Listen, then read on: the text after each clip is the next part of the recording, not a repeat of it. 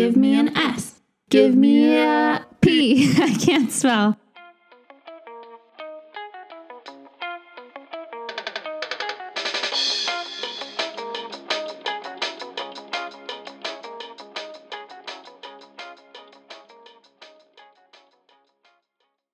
Give me an A. Give me an M. What does that spell? Spam.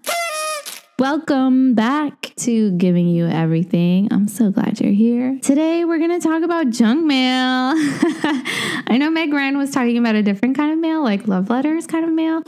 She made a "You've Got Mail" reference earlier. You're welcome, we spared you. And You've Got Mail, but yeah, I'm here to talk about junk mail. Different, the dark side, or not the dark side, the like sticky side of your inbox. Sticky, that's gross.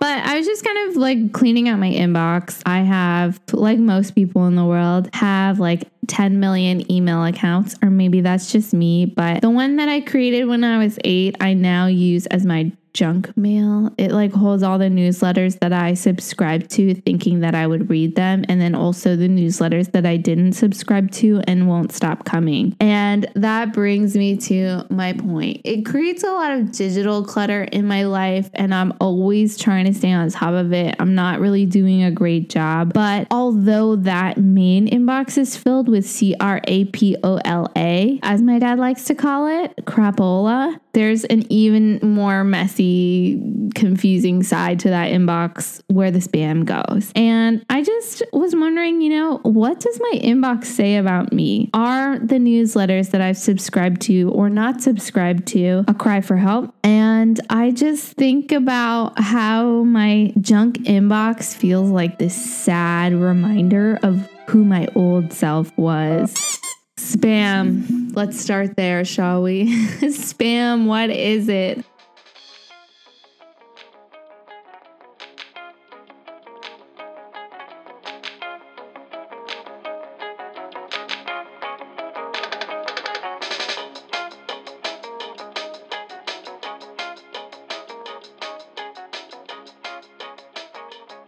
Why does it matter? Why are we talking about it?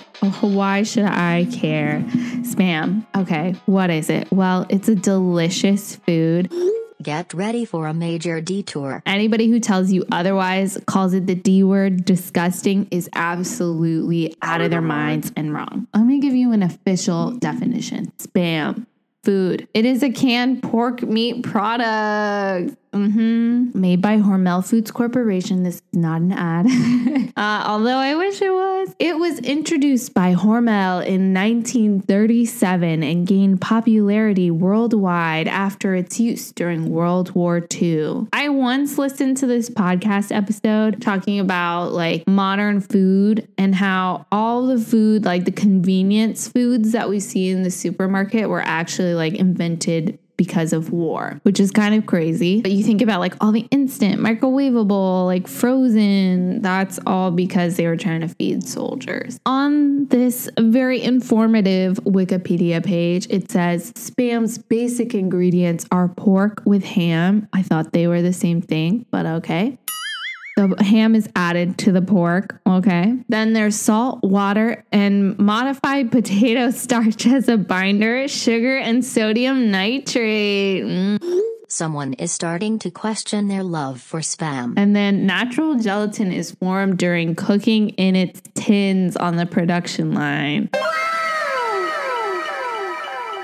Yeah, I think I hear a lot of people's stomachs churning, but if there's something you should know, it's like spam is very popular in certain parts of the world and in certain cultures. And I think a lot of it has to do with like growing up eating spam. And I am one of those people. I say it loud. I say it proud. I love spam. I love it. I love it. Definitely grew up eating it. I think it's delicious. The gelatin does not scare me. Like if you eat Jell-O or if you eat gummy bears, spam should not scare you because it's the same thing. It's the same thing. But anyway, I love Spam. Spam is so versatile. It can be put in all kinds of foods, but some of like the the greatest hits, in my opinion, in my life are spam musubi. It's like a sushi that they make in Hawaii. It's rice and then a piece of fried spam on top. And usually they put some kind of teriyaki sauce on it. And then they put a little belt of seaweed, or like not a belt, a blanket of seaweed, nori, if you will. That's what that's called. The crispy seaweed paper. It's like a burrito, a sushi burrito kind of thing. Very delicious. And growing up, I would actually eat, my mom would make porridge with fried spam and duck eggs. It's like I haven't had it in like maybe 20 years, but it is definitely like one of my favorite meals to this day. My mom would make it for us every Saturday because every Saturday I had to schlep myself. Well, I didn't schlep myself. My mom had to like drag me. She had to drag me to Chinese school, and I would be there for what felt like an eternity, but really it was only 3 hours every Saturday. I was very upset that I was missing out on all the Saturday morning cartoons, but joke's on old me because I can watch all the cartoons I want now on demand. I was very like, not short-sighted of me to think that was a bigger priority, because now my Chinese language skills are severely lacking and I can still watch all the cartoons that I want. So a lose-lose situation. Should have paid more attention in that school. But that's besides the point. My point is that I would spend 3 agonizing hours making friends and not paying attention at Chinese school. Then my mom would pick me up just in time to come home for lunch, and she would make, get her done, porridge. Not an official culinary term. And then she would fry up 2 pieces of spam, and then she would make us duck eggs, which they are eggs from a duck, but I think they're preserved in a way that they're super salty. Not great for your health, but wow, did wonders for my soul. I love that meal. And my other personal favorite spam recipe is with ramen, and not like also not a fancy kind of ramen. You might be sensing a trend. I swear I love fancy things, but like some of the things that bring me the greatest joy in life come in a plastic bag. And one of those things is top ramen. When I have my own personal freedom, time to myself, alone time, me time, when I am left to my own devices, my favorite meal is a packet of that noodle brick that you get from the grocery store. It's maybe like 99 cents. And you do not cook it on the stovetop. You just microwave it. You microwave it for like 6 or 8 minutes. And then you take that bad boy out, you drain out all the water, and then you put in the flavor packet because you want like maximum MSG concentration. Mom, if you're listening, no, we don't. And then you put some spam in there and some sriracha all over. And I swear to you, I could eat that every day. I could eat that every day and not get tired. Let me tell you, when I'm by myself, that's how I like to wild out. I clearly cannot be left alone.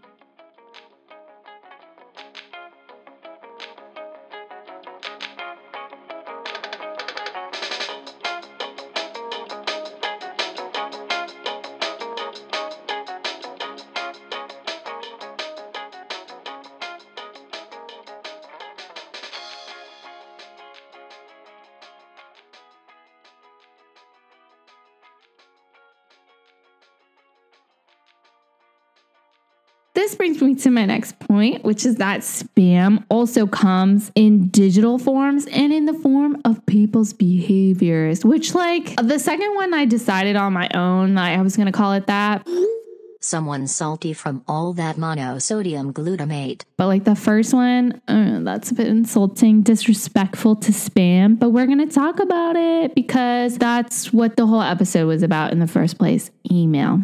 So, email spam. What is it, you ask? Let me go back to our handy dandy Wikipedia page. And guess what? The second entry is spamming unsolicited or undesired electronic messages. Let's see what this webpage has to tell us. Spamming is the use of messaging systems to send multiple unsolicited messages or spam to large numbers of recipients for the purpose of commercial advertising or for the purpose of non-commercial proselytizing. Oh, I didn't know that. And then also for any prohibited purpose. And then in parentheses it says, especially the fraudulent purpose of phishing. And that's with a PH, y'all. Yeah. And then it goes on. There's like a lot of different types of spam because, you know, the internet's been around. She's a little established now. Here's the gold. It says, it is named after Spam, a luncheon meat by way of a Monty Python sketch about a restaurant that has spam in almost every dish, in which Vikings annoyingly sing spam repeatedly. Honestly, sounds like a good time to me, and I know she'd agree. Okay. Yeah, I have mixed feelings about that. I don't think I grew up in a time where like Monty Python was like my jam. To each their own. I still love spam. That's not going to change my opinion of it. But it is annoying to get unsolicited emails or to have a lot of emails that you're just like not going to read. I'm not going to read that. This is just clogging up my inbox. And I thought I would read through my spam box for you today and see what we have in here. I am just scrolling. Yeah, there's a lot of bad decisions in this inbox. The first is like a newsletter. I have a lot of like newsletters for brands. So I have like Urban Outfitters, Anthropologie. They just like won't stop coming, but it's also because I didn't want to unsubscribe because I thought that like seeing the catalog in my inbox would help me cling on to the last vestiges of my youth and relevance. Although like, I don't know how youthful or relevant subscribing to the Anthropologie catalog makes me. I also have, let's see, Poshmark. I've been trying to sell something on Poshmark, and it's not as easy as they tell you it will be. No? It's only gotten likes. Your closet is attracting interest from potential buyers. Here are the notifications you might have missed since you last checked your newsfeed. It's like, no, if I had interest from potential buyers, I would probably have an offer and these shoes that I'm trying to sell would have been sold. But here we are. Here I am forced to read this insulting email I didn't ask for. Although I probably did ask for it because I opted into notification. But I also get Scott's Cheap Flights. I like to look at those and dream of another life that I could be having. 10% happier. I downloaded the app. It was working for me for a while. I don't think I really stuck with it. But I like to think that holding on to these emails will encourage me to get back into meditation. But the more I look at this inbox, the more I realize that it's just like a box full of lots of good intention, but no action. Don't they call that delusion? Yeah, this is like pretty boring and kind of annoying to clear through. And she's surprised? I only have 3 things in my main junk inbox, which I'm kind of surprised. Like maybe I cleaned it out recently. The first is Keto Rapid Diet Miracle. Shark Tank's new product is a diet sensation, 50 pounds and blah. And then it says, hi, DHG. That's not my name. It's like, oh, what are you trying to tell me that I mean, yes, I do watch a lot of fitness influencers and lifestyle vloggers on YouTube, but like, I don't need you calling me out here in my junk inbox. I don't even know you and you can't even get my name right. I don't know. It's not saying anything interesting about me. But I think what really sparked this idea was that like I had a lot of these, I recently unsubscribed to them, but I had a lot of these like self-help newsletters in my inbox. The other thing is that I'll subscribe to random newsletters and I'm like, how did I even get here? And it's just because like every once in a while, because I don't have enough energy for like a full-on self-improvement kick, I'll just go on like an abbreviated one where I'll like look for newsletters with self-help information or about like things that I want to like be more knowledgeable about. And then I realized that like maybe 1 out of every 4 of those emails I was getting was actually like teaching me something. But the other 3 out of 4 emails were like, it's a countdown. There's only 20 more hours till you can sign up for this like once in a lifetime like training session. It's like, I always save like if they have like a flashy title, I usually save them and I also never read them. But usually like once every 4 to 6 months, I'll go on the internet and I'll search around for like newsletters to improve my life. And then I'll subscribe to like 10 of them and maybe 5 of them will make it to my inbox and then maybe 2 more make it, but I don't remember those. And I'm like, who the heck? How did you get this number? Please lose it now. But I have this other point in my notes about like, what does this say about me? And I think this just says that I have commitment issues because I'm like always signing up for these newsletters and then not following through on my intentions for them. They're not like adding to my life. They're adding like more matter to my life, but not matter that matters, if you know what I mean.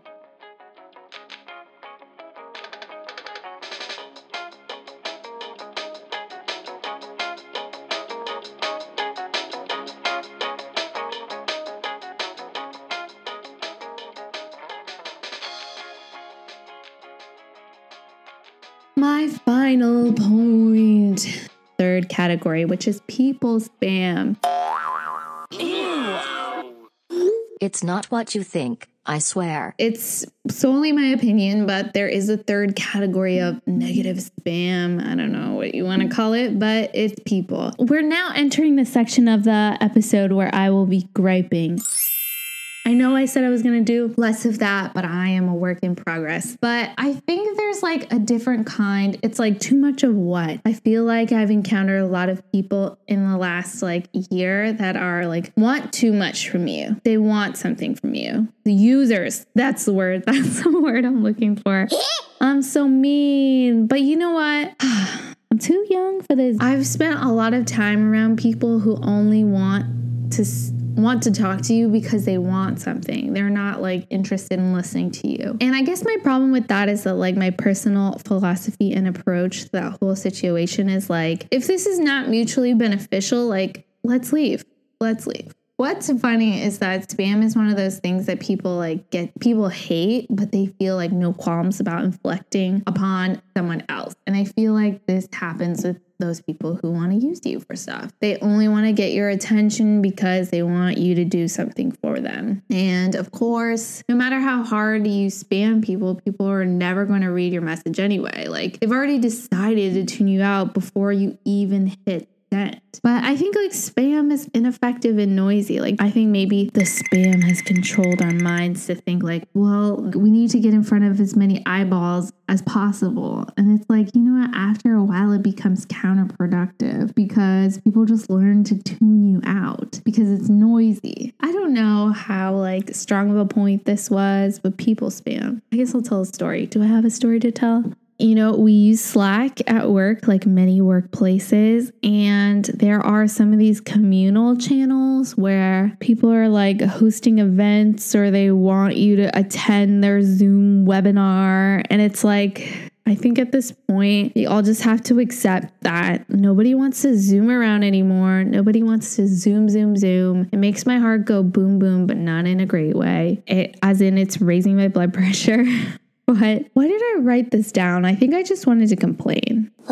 Anyway, thanks for chatting with me about spam today, my favorite food and least favorite internet experience. Let us know what you thought of today's little conversation on email at givingyupodcast@gmail.com, or you can leave us a little love note or review or maybe some spam on, or maybe not spam, don't spam us. Leave us a review on Apple Podcasts. Leave us some stars, leave us your thoughts, leave us with anything, something. I'll take it. But let's cheers to spam musubi, spam and ramen, and spam and porridge. None of the other kind of spam. We need less aggravation in our lives. All right. I'll talk to you guys later. Oh, I think I was supposed to clink, clink, clink, clink.